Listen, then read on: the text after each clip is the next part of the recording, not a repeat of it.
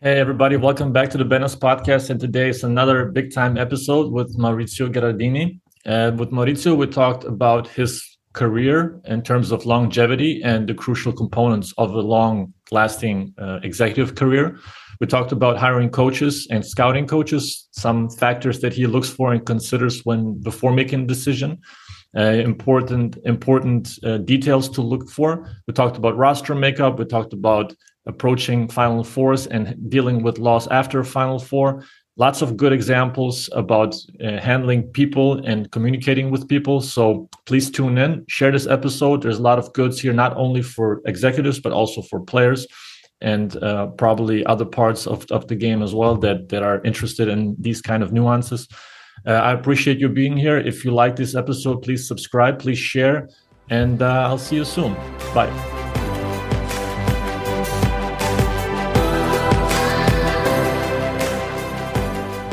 Action, Maurizio. Welcome to my podcast. Thanks for coming on.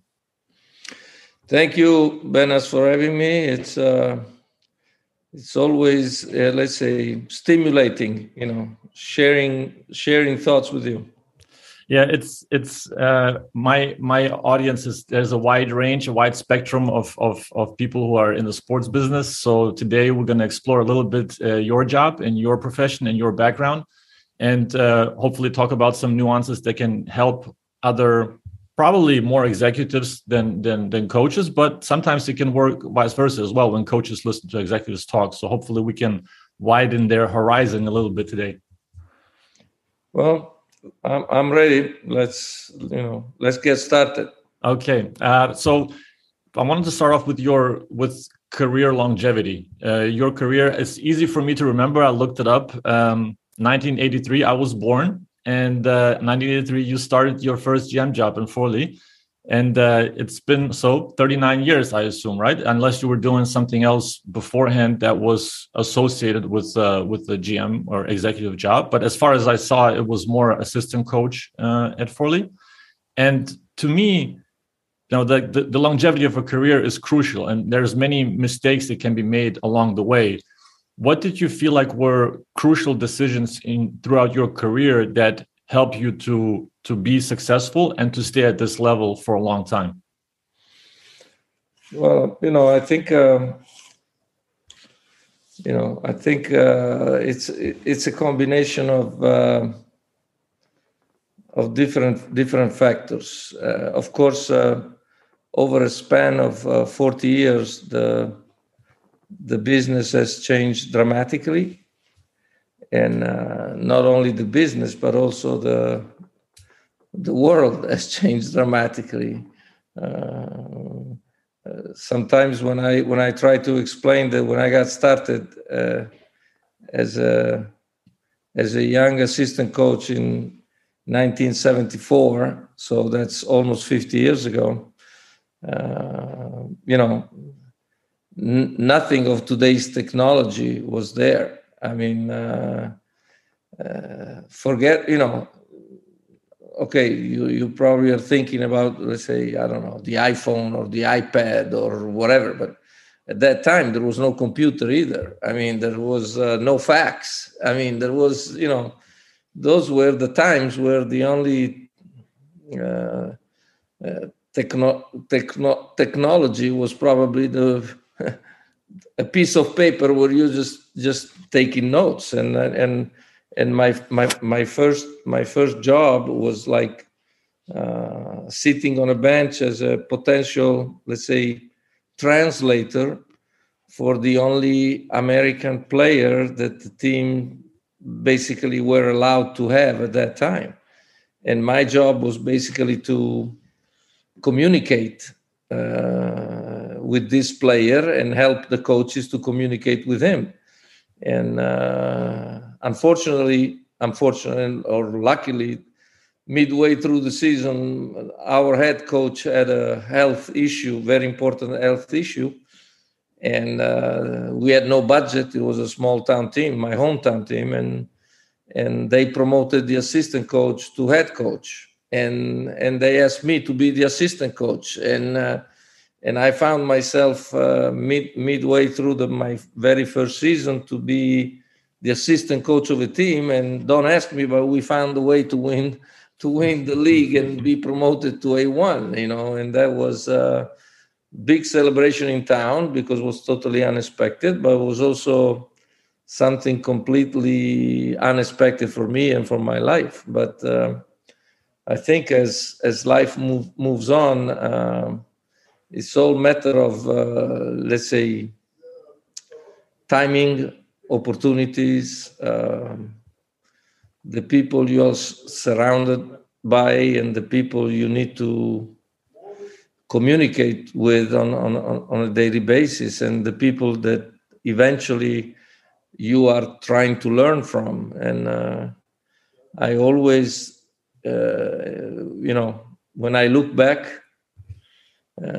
as Steve Jobs would say, you look at all the points, of your life, and you look back,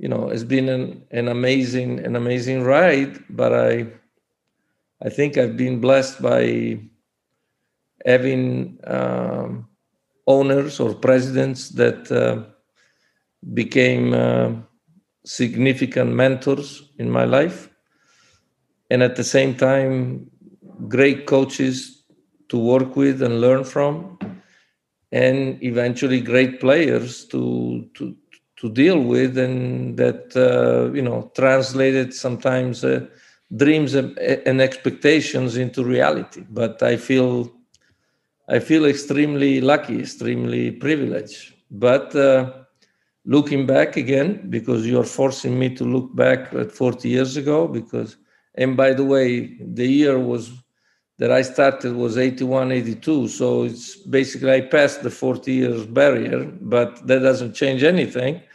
But I think it took also, I think the secret is understanding that there is an opportunity and not being afraid of taking the challenge. Life is made of challenges, and the big challenges, smaller ones, but every day is a challenge. But when you go back and you look at your career, you understand that you had to, somehow find a way to face your challenges and make decisions. And in doing so, you have to be surrounded by the right people.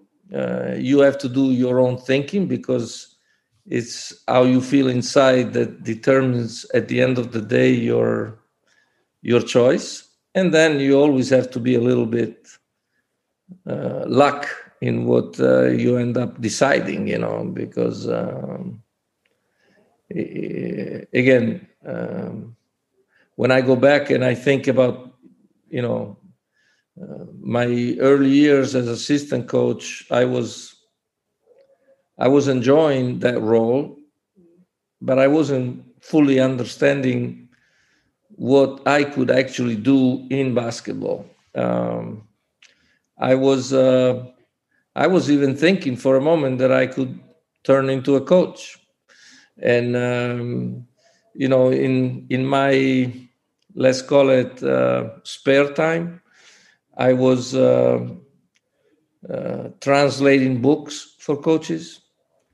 I was basically putting together the magazine for the Coaches Association. I was involved in organization of the first coaches clinics in Italy, the first camps, and I remember the first coaches clinic with someone like Chuck Daly. You're talking about legendary people. And but then again, I thought coaching was a dream, was something that I was looking at, until looking at yourself into a mirror, you realize that maybe it's not exactly in line with the type of personality or person you are, and the type of curiosity that you have, because I think it's very important in life to always be curious, anything you deal with, curiosity is a let's call it X factor that moves things around in a very significant way. So I would always tell young people to be curious. Everything they face, whether it's on the court or off the court, we're talking about basketball, we're talking about life in general. And I remember when we selected as a coach one of the best Italian coaches for young players, in the sense that he always worked with young players in Rome and never got out of Rome. But he was a great maestro, of fundamentals, and we convinced him for the first time to move out of Rome and come to Forlì, my hometown. And his name was Giancarlo Astel. And I remember when he got to Forlì, and I had been the assistant coach through the previous 7-8 years, whatever. And I asked him, hey, coach, how can I help you? Don't feel any pressure to tell me, what I should do. And he goes, well, actually, I would need 2 of you. I said, what do you mean? Yes, I would need you as an assistant coach, but I would need you as someone in between we had a board of 35 owners who represented the life of our hometown, doctors, lawyers, politicians. So you can imagine a board of 35 people. And he said, and Coach Asteo said, I never moved out of Rome. I don't know how to deal with people. I would need someone in the middle between them and me. And then I would need you as an assistant. Say, hey, coach, you tell me what I should do. Well, maybe considering this picture, I would need you more as an in-between guy. Why don't we go to the president and ask him to make you sport director or GM? At that time, we weren't even using the word general manager. And the president at that time, who was a famous pneumologist, understood and did not understood, but understood the request. It took him a few days to elaborate with the rest of the board, and then they said, "Okay, let's have our first, GM," and that's how things got started. A lot of things to unpack here, but without going too much, like it's a tree and we're going in a lot of branches here. But first things first, Wikipedia needs to be updated because they have you as 83 starting position. So whoever's listening, update Wikipedia, please. There was one thing that jumped out at me, that you were a doer at a young age. So you were doing different things around basketball that opened up different avenues. And whatever sparked your curiosity at that time, it sounds like you were going into that direction. Whatever you felt like was drawing you towards it, whatever it was at that time, which it was a camp or organization or coaching for a part. So the curiosity in the regard that I look at it is also probably a key factor. I encourage everybody to have a wide, I call it, and it's not my term, but I've listened to it, I've heard it, is a wide spectrum of information diet. Like when you eat certain things all over, you missing other nutrients in your body. But if you have an information diet that's a wide spectrum, and you have from different avenues of life, it helps you in your job. It helps you to have a different perspective on things. It has a different feeling for people, understanding from a different perspective. And I think that's what, to some people it comes natural. Some people have to learn it. I think that it sounds like to you it came natural, that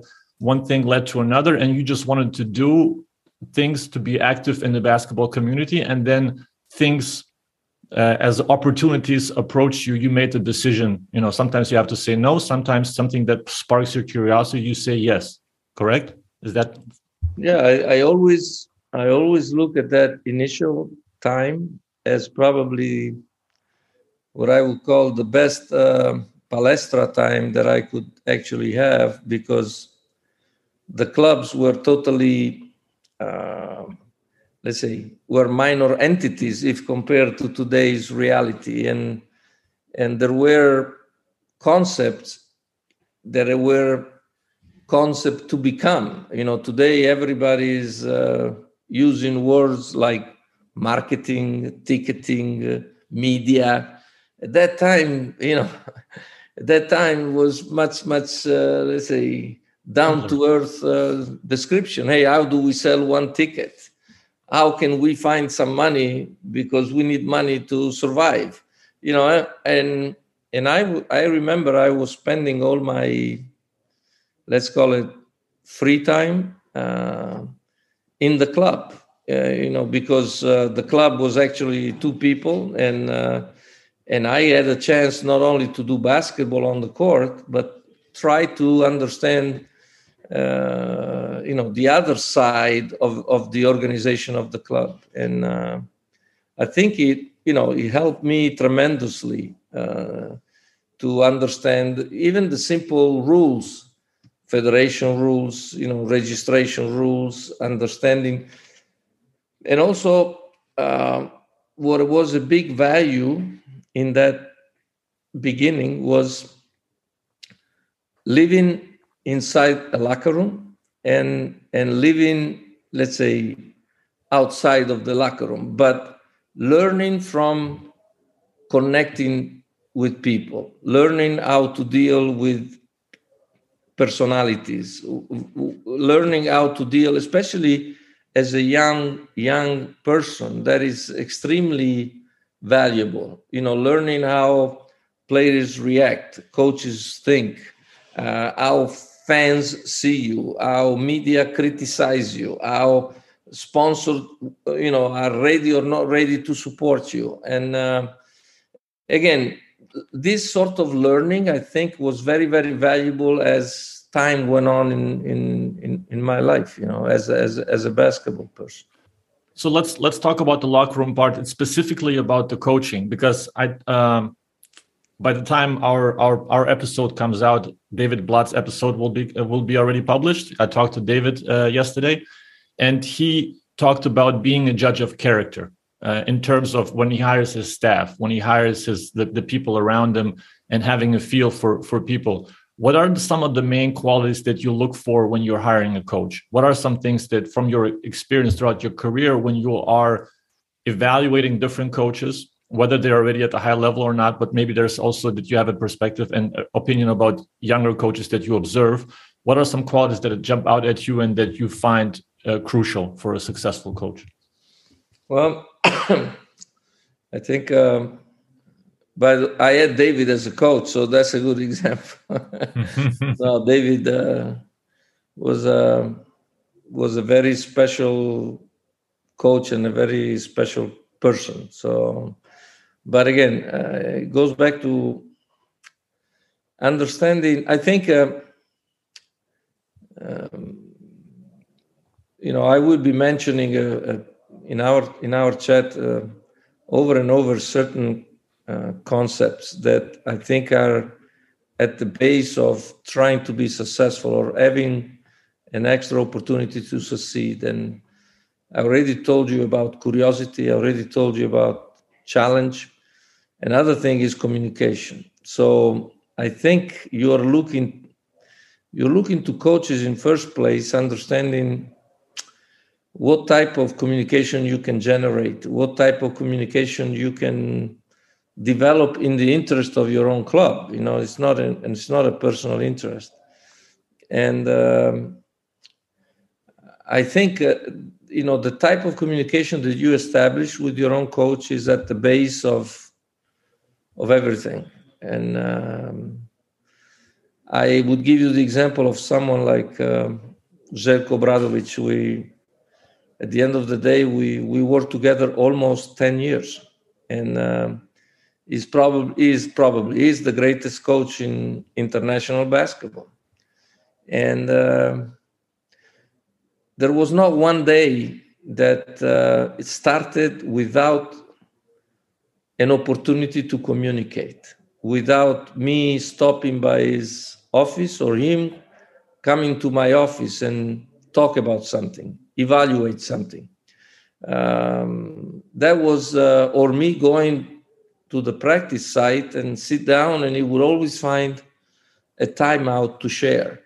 So the sharing part is critical in order to be successful. And that's what you're probably trying to figure out when you approach or evaluate a new coach. It's not only how he thinks in terms of X and O's, but also how he can communicate, how you feel like you can relate to him. Then, of course, you have other needs, and the needs are in line with your, specifically with your with the reality that you are managing. So the size of your budget, the type of players that you have under contract, what the coach eventually thinks in terms of how he wants to play the game. If that you think it fits your picture, how your thinking evolves through the next 1, 2, 3 seasons, if that goes in line with the coach's thinking. Quite frankly, I try to follow the coaches the same way I follow the players. I mean, I used to, because now I'm in a different position. But I always kind of follow them through their careers the same way that I follow the players. I always like to follow their media statements, how they think, how they react. Or sometimes I even went to coach's clinic, because, again, another concept, there is always something that you can learn every day from every angle in any situation of this business, whether it's technical stuff or marketing or ticketing or social media. So I even, I like to go and listen to coaches, or to follow them on their, let's say, video stuff, just to get a feel of the coaches. I can share a story when we selected to go for Obradovic, and the CEO of our company in Treviso, in Benetton, said, he looks like he looks like a very, very aggressive, strange kind, because I don't know him. I need to have a feeling. I said, hey, let's go. Come with me. We're going to go and watch a game of him. I think it was, they were playing a game in Paris. So we flew to Paris, and we tried to hide somewhere in the gym, just to give my CEO the opportunity to watch the coach in action. And of course, coach didn't know that we were going. It was a secret mission of scouting. And as soon as the game was over, the CEO said, "No, he's our guy. I like him. I like how he relates with players. I like her. Now let's try to connect and try to finalize the deal." And I remember, I can't remember where, but we connected, and at the end of a great conversation, the guy asked me, so Maurizio, Željko asked me, "Are you, where are we? Are you okay with everything we discussed?" I said, "Željko, if you're okay, you are our coach." And he goes, "I'm okay. Let's shake hands." And we shook hands, and the CEO who attended the dinner said, "But are we going to sign anything?" And Željko looked at him and said, "Hey, I gave Maurizio my hand. What else do you want to sign?" And then we ended up signing the contract, after he got to Treviso for, with the start of the season. But there was no need to sign, because he had shaken my hand, and that was the deal. So again, you look for you not only look for X and O's, you look for for what you think is the relationship you can establish, the understanding by the coach of the picture you're in, and the goals of your organization and the level of your organization, because coach needs to be comfortable with the picture that is going to end up eventually working in. And And that is very, very, very important. So communication is just right down my alley, as the listeners know. But in that regard, when you are constantly communicating, constantly debating, arguing, just exchanging information, opinions on a daily basis, how many times is there, or like there's moments where you have to agree to disagree, right? It's not always going to match. What are the situations or the points that you leave to the coach, and what are the situations that you tell the coach to leave it up to you, where there's a clear separation of decision making power? Well, I'm using a term that has been used in many, let's say, EuroLeague discussions lately. But no, I think you have to hope, you have to wish to go by consensus, in the sense that because of what I just told you, if you made a good analysis, your way of thinking should be fairly similar, in the sense that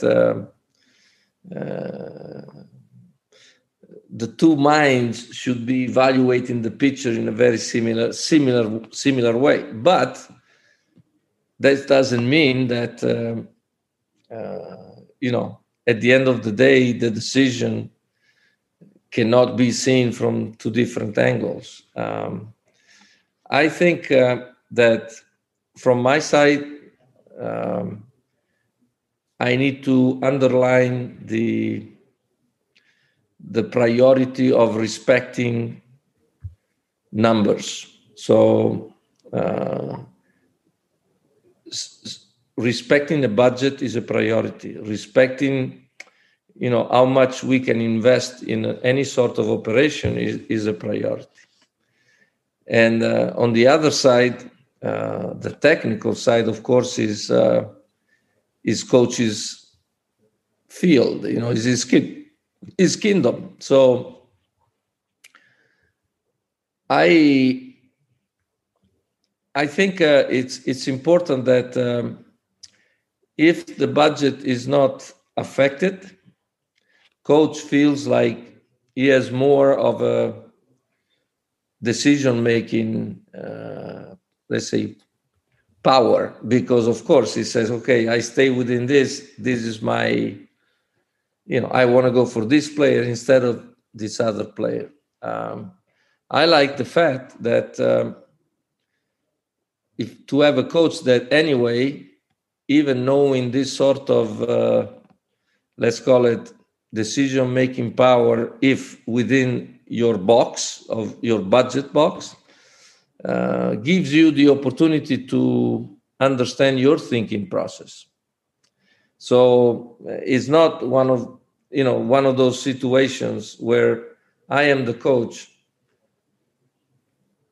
forget about your opinion. I am the coach. I decide this. If this is the approach, then let's say the path together can be a struggling one. Again, I used the example of Obradovic before. Every decision was always discussed, shared, and he would always listen to my point of view. But again, let's say he was going his way, or sometimes he would say, hey, you know what? You are right. Let's take this approach. I mean, the sharing. Communication and sharing. The sharing was always at the base of every decision. Then, of course, I felt I was always a part of this decision-making process, and I think that's what you have to feel to be part of this decision-making process, understanding that if within your budget limitation, and he is the coach, so he needs to put together the car that he needs to drive afterwards. So he's your pilot, he's your driver. So you cannot put him in a situation that he doesn't feel comfortable with the car that is put together. That is the philosophical, let's say, approach. So I think I think that has changed through the years, going back 40 years ago. 40 years ago, it was more the approach of, hey, we are the club, we put together this team and you coach it. Now is different. Coach has to. I like the idea of coaches knowing the numbers, knowing the budgets, understanding what we can do and what we cannot do. And because again, today is it's a different approach, and they need to understand the issues that we have to solve in order to manage the situation at best. So it all both comes down back to communication, because of the juggling back and forth. It leads to clarity, right? It's like a filter. You continuously filter information and filter opinion until it's so clear that you both have no choice but to agree on a certain thing, or completely throw it away and both agree to just that's the most important thing. I mean, I can recall hours and hours with every coach I had. Hours, I mean, put together, not at once, but through. I remember when I had a clinic in Vegas for the American Coaches Association, and 1 year, and I talked about the topic of communication and sharing with the coaches. And I was telling them, hey, I had Mike D'Antoni for 4 years as a coach.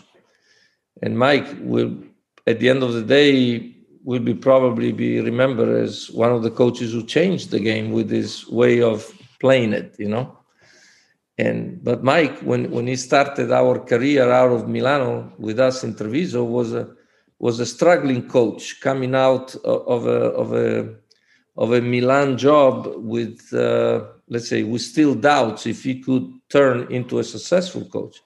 And he had afterwards an amazing NBA career.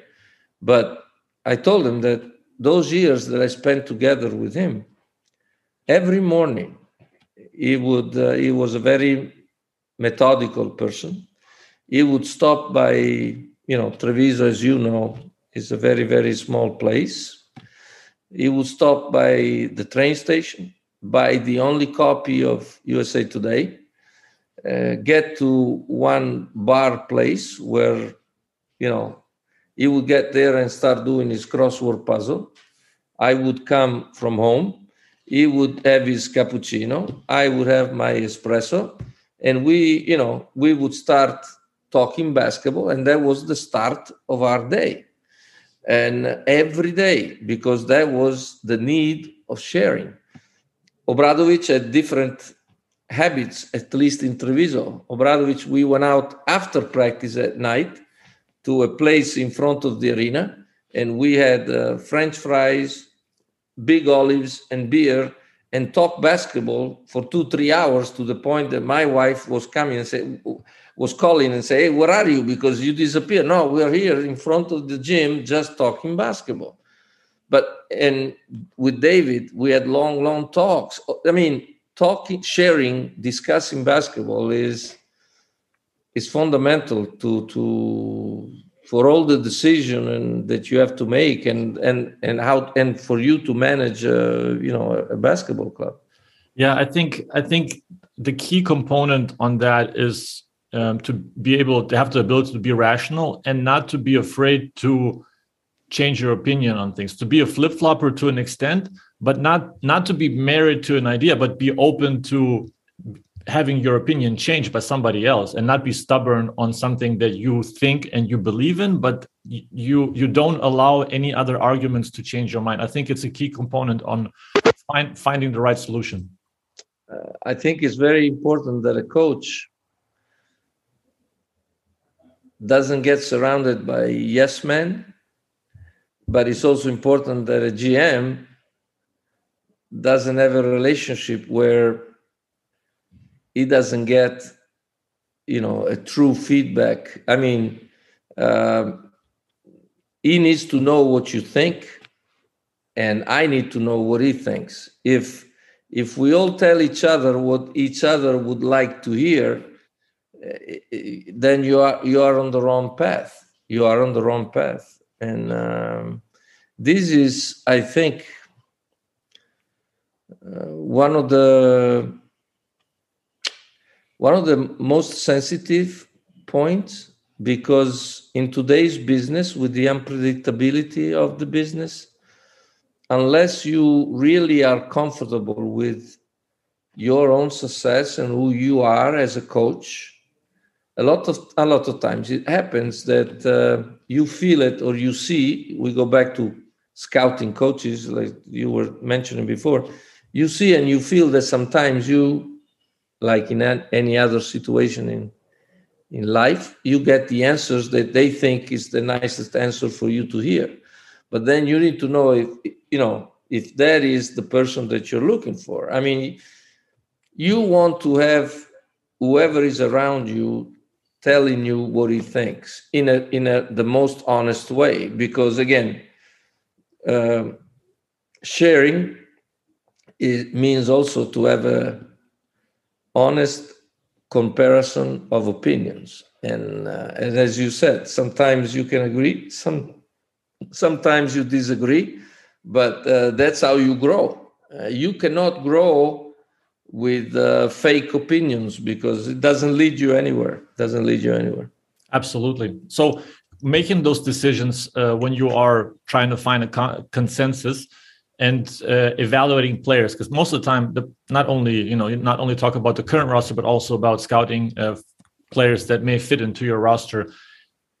Comparing your rookie eyes with your experienced eyes right now, has anything changed over the course of the year besides the experience factor coming into play? Are there certain things that you changed your opinion on over time that you thought were correct back then and now you find it differently? What are the key components that you see that stick out to you now that may have not stuck out in the past? Nice question. Welcome to my podcast. Yeah, right. No, that's again, there is no perfect formula as trying to, let's say, make the best possible decision. I believe it or not, I try to not stay away, but I try not to just rely on numbers, because I think that there is something else beside numbers. So I have learned to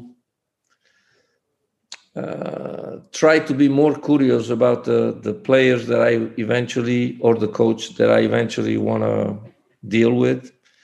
Try to go more in depth in his way of playing, or in his career, in his personality. I am compared to the beginning, I find it very, let's say, it's much easier, of course, because of technology, but also because of connections. I find it natural to ask more questions around, to dig more into a player or a coach's life, to gather a different level of information compared to the past. Again, I don't know if it's a good statement or not, because I don't want to give the wrong impression. So don't misunderstand me. But I remember when I arrived in Treviso, 30 years ago in Benetton, and I thought that I would have never had a chance to run such a high-level program. They were, getting top-level players, and they were also getting, quality young players. And I was coming from my hometown experience with very limited budgets, with very limited opportunities. And my question was, would I ever be able to, grade the talent, to understand when the player really fits this type of level of playing, this type of dreams, this type of goals, how long I was really hesitant as my ability to find the gems that could fit the program, to find the future of the franchise. But I have to say that you talked about rookie eyes. When I see a player, and maybe you have the same feeling as a veteran scout, but when you see the player, it doesn't take too long to have something inside that tells you he can play or he cannot play. To me, it's a very quick process, and if that initial impressions is positive, then I become more and more curious at gathering additional, let's say, information. But in general, again, my first impression tells me a lot of things when I see a player, and and of course I respect numbers, I respect technology, I respect everything, but players is also something beyond that. The intangibles, how he fits in a team, how he communicates, what he brings to the table. Is he a team player? Is selfish? No selfish? Can he be a tough guy? Is he something that is not tough enough? These are the things that bring to an evaluation. So let's talk about a little bit, because the roster can be made up of many different roles. Whether it's a leadership role, defensive role, specific tools that they bring to the table. But in terms of what you said, the information gathering, I'm interested, because this is one of the key components also in for an NBA franchise. But in general, I think that it's undervalued in Europe to an extent where people are more afraid to talk about somebody because of the fear of something coming out the other way. Who said what about this person or this player rather? How do you go about selecting the right sources to ask, and what questions are your most favorite to ask about the player that you're evaluating? There are like two components to this question. No, I understand, let's say, your concern, not yours, but again, the person in search of information. But we're going to another, let's say, concept of along these big words that we are using: challenge, communication, sharing. The other one is network, and networking is vital in order, especially since you get started in this business and as you go through. And it's a very important part of our job as managers to work on our network, to establish, let's say, a chain of communication that gives you, at least as you try to an honest opinion, and in a comfortable way. So they trust your word, I trust their word. We know that we're not going to, let's say, gossiping around anything, but we're trying to help each other. And circle of trust. Right. I think that's very important. It takes time. It takes friendship. It takes or real relationships. But again, I know that it's easy for me after 40 years in this business to talk about this, and I can imagine younger people who are just getting started. But the concept doesn't change. You have to work on your network. And today, you have, let's say, help that you did not have 40 years ago. What I'm saying is, you have a base that is represented by the use of technology that you can use all the time. I mean, you can build a picture of a player just gathering information on the web, and that's a big advantage. Then you have, many more people, many more eyes in the business that are scouting, or there are even scouting for different purposes. What I'm saying is there are not only the scouts that are working for NBA clubs or European clubs. Now there are scouts that are, let's say, working for their own basketball academies. Now there are scouts that are working for agencies. Now there are scouts working to bring players to NCAA. There are all sorts of scouts in this business. So many more people that you can think, hey, and I'm not counting the media people, because there are also many more websites specifically on scouting, many more people working around, traveling around to gather information. But you have a wide variety of potential contacts that you can somehow understand if they can help you in your research, and you have an opportunity to understand which are the quality relationships that can develop out of this picture. Maybe none, maybe many.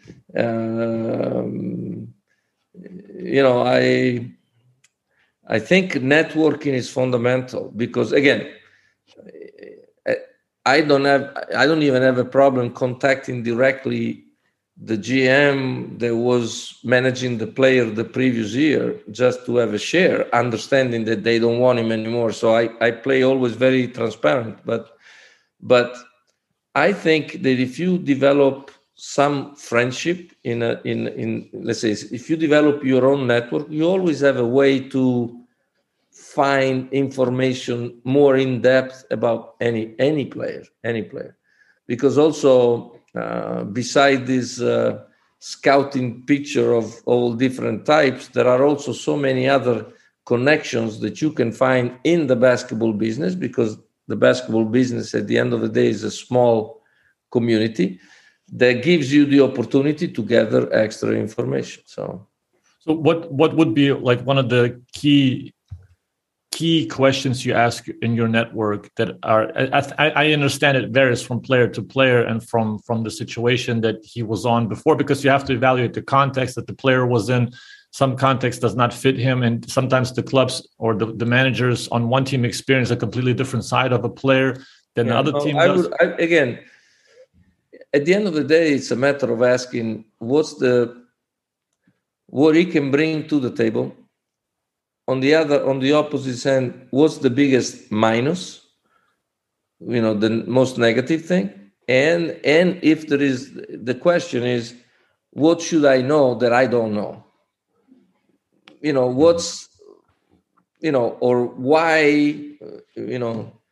why are they letting him go, or why they don't offer him the offer? What's the minus that is affecting this sort of decision, or this sort of picture?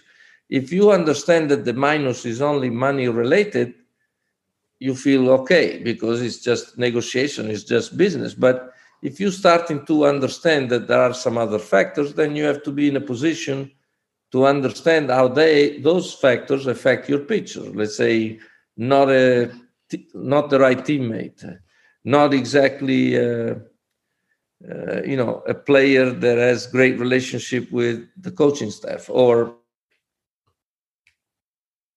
can break the locker room apart, or bad eating habits, or at the end of the day, if the relationship with your source is honest, he needs to tell you what you don't know about the players. You have to tell him, hey, I know this and this and this. What am I missing in my analysis?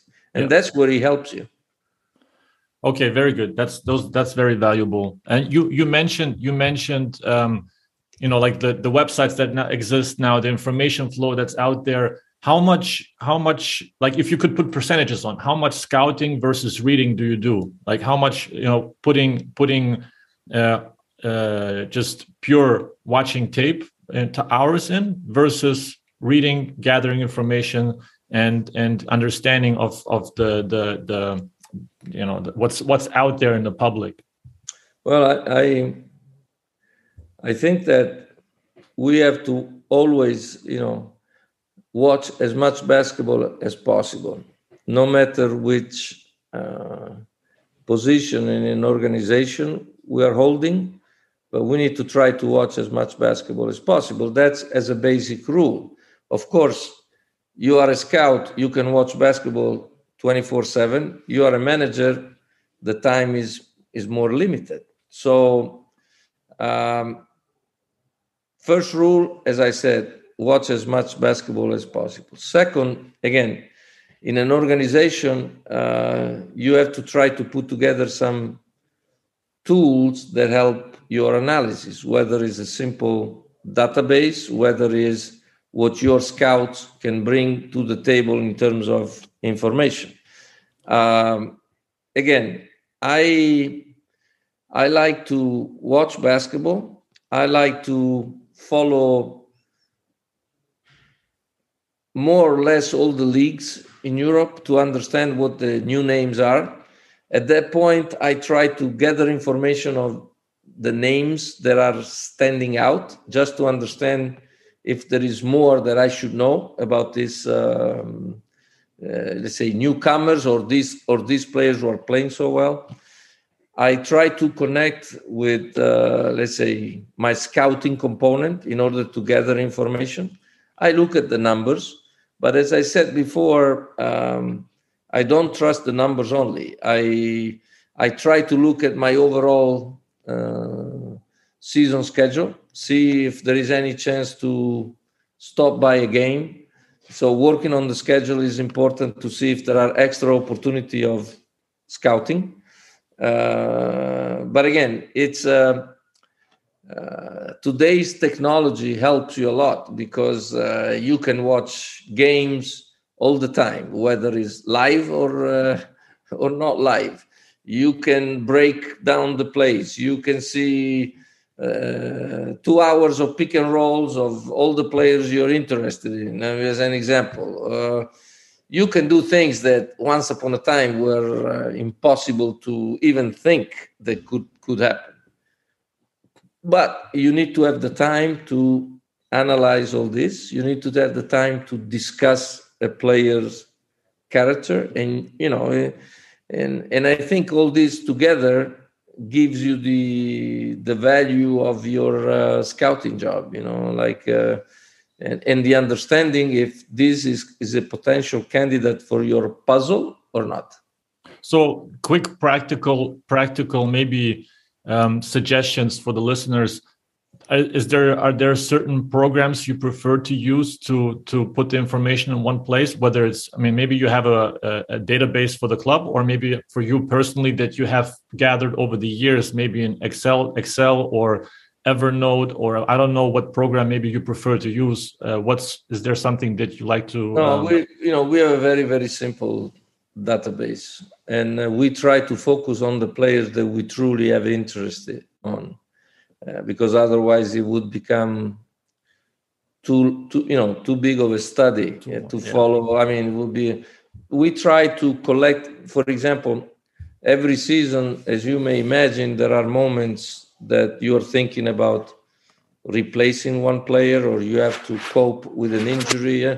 Anyone that we discuss during the season becomes part of our database, because since we're going to do an in-depth work on this guy, then we keep the work in our let's say database, and but we try to keep it simple. Not thousands of names, because that doesn't help doesn't help our work. But right. Again, we have like a season recap every year, and we like to see the thinking process that took us to this player. Why did we think is what it stopped us? Now, it's not good for me to mention names or to tell stories, because this is very sensitive field, but I could tell you stories of great evaluations and poor evaluation, because what I think is very true is that scouting whether it's web opportunities, whether it's numbers, whether it's informations, lead you to making, as let's say, to improve the quality of your decision, to make less mistakes in your decision-making process. But that being said, you're still making mistakes. So it's part not of that, the game. I mean, it's part of the game. I mean, this is good for Fenerbahce, but it's true for Boston and the Lakers. I mean, it's true for everybody. You work, trying to make the best possible decision, and then you realize all of a sudden, what did I decide? Why did we do this? It happens. The draft is full of mistakes, right? I mean, there's always. I think again, I could give you a lot of, let's say, examples in my years as a GM where I was very proud of certain decisions, and then I said, "Damn, I could have made this. I could have made this." And again, and sometimes you don't know. It takes very little to make a decision this way or the other way, and it changes coaches and players' life just like this, and your own life as a manager Yes. too. So, but again, we must understand that we can make mistakes. I mean, it's part of the game. So our time is slowly winding down, but before we go into my quick ATOs, I wanted to have one more topic addressed as a Final Four topic that I've experienced myself and experienced obviously more of a deflating part. So there's the part of winning, but there's also more often than not, usually you also come back home after losing the Final Four, whether it's semifinal, whether it's final. It's a very sensitive time, whether it's before the Final Four, it's very, very sensitive, but it's also after the Final Four because you still have to play the domestic league playoffs. What are some things that you do to pick up the team after you come back and have not a happy ending at your hand, and you have to pick up the team with maybe certain things that you do to get their mind off of the past weekend? Not too long ago, about a month ago, there was a major sport meeting that is organized by Gazzetta dello Sport in Trento, and they have all sort of big-time champions going through that and share their stories, from, I don't know, I'm talking about global people, Lindsey Vonn, rather than, I don't know, top, football players, Del Piero, whatever. This year, because it's over a few days, this year, one of the nights was on basketball. And the basketball guest was Tony Kukoc. And he was surrounded also by some of his teammates in Treviso, Pelacani, Jacopini, Vianini, the people that were in Treviso. And I was the GM of that team. And we went to play the Final Four in Athens. And we felt like, okay, it was a great experience. We had probably the best player in Europe at that time, and but still we didn't really measure our chances. So you can imagine playing in Athens with full arena and beating the two favorite teams were PAOK Saloniki playing in Athens and Real Madrid with Sabonis. And you can imagine us beating Salonico on the final last second shot by Riccio Ragazzi, and making to the final, and Limoges surprising Real Madrid and making to the final. So all of a sudden, we went from being happy to be there to being somehow favorite to win the game. And you can imagine when you go through the game until the final possession and you think you can win the cup and you don't win it. And because, Forte steals the ball to Tony Kukoc, and the game is over. And I've never seen, that was probably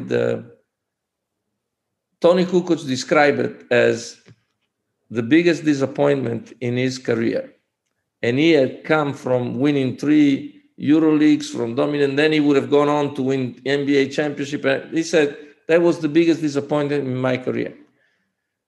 I have to say that I had the same feeling. That if I look at my life, that was the biggest disappointment in my career. And I never seen so many players crying for so long after a basketball game. Crying, but real tears. Whether it was Rusconi or Jacopini or all the other players. It was a devastating night. So you can imagine the roller coaster of emotions. And going back to your question, the need to regroup and try to do well in the domestic season. And it was not easy. It was not easy. And I think the message as club, as manager, was always trying to explain that getting to the final stage of the best competition, the Final Four, is already like reaching an incredible result because you are in, top of the cream. I mean, you are with the best clubs in the season. You have reached already a season goal. You are with the best. That's something that will always stay in the history of your club. But sometimes you accept this, sometimes you don't accept this, because players, they can come very, very, very disappointed. And we had years where we regrouped and were able to win the domestic championship. We had years, I remember one year with Obradovic, we didn't make it. We came back into the domestic season and we got surprised by Reggio Emilia, who was number 8, 1 against 8. And we were eliminated from the domestic league because the emotional element is so big, so huge, that it's not easy to overcome in a positive way. It takes mature people to say, okay, yes, we achieved something now. Let's go on to finish the season the best possible way. So to your point, there is not a let's say a perfect formula, and selling the importance of reaching the Final Four as a top place to be is important to do after, but it's very important to do before you get to play it. So they understand that they have achieved something, and they also maybe calm down a little bit, trying to do the best possible job, Trying to decompress them before the fact. Yes. All right, you ready for my ATOs? You ready for? Again, let's hear. All right. So the first one, if you had to teach a class today that's not on basketball, what would it be on? Well, personally, I like history. That would be my, I've always been passionate about history.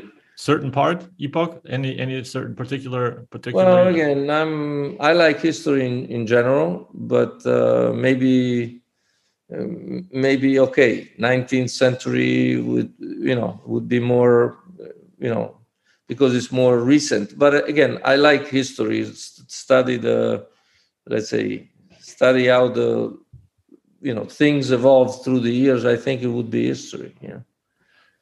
What are some things that most executives pay too much attention to?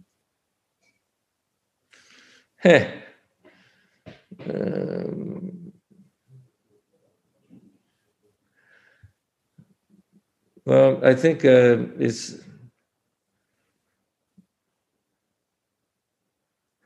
I would say maybe it's not a simple statement to explain, but I don't want to elaborate on it. But I think it would be they pay more attention to what it looks than actually to what it is. What do they pay too little attention to? The need of understanding what that no matter what your own interest is, you need to stay within your, let's say, your dimension. Sometimes our in general, I'm not talking about anybody, I mean, including myself, we are taking too much by trying to reach the goal, no matter what it takes. Instead, we need to think that we need to be using good sense in every decision we make. Don't get ahead of yourself, basically. Yes. Okay. If not basketball GM, what would your occupation be right now? I didn't. Your occupation. What would your occupation be if not basketball GM? I'd like to be a MotoGP manager. All right. Last one is a quote that I found by your Forlì president back in the days. And maybe you can elaborate or have a finishing statement on that. At the end of the day, the big fish always eats up the small fish. But as a small fish, you may be able to be eaten right away. Well, I remember those times. Like it goes back to the point that I just made in a way.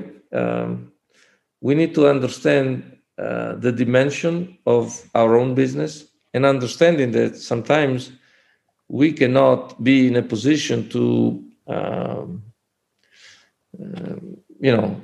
to control certain decisions. So we need to understand that if we face a situation that is not leading us to the control of the decision, then we might be better off understanding that it's better to find a way to get the most out of this situation.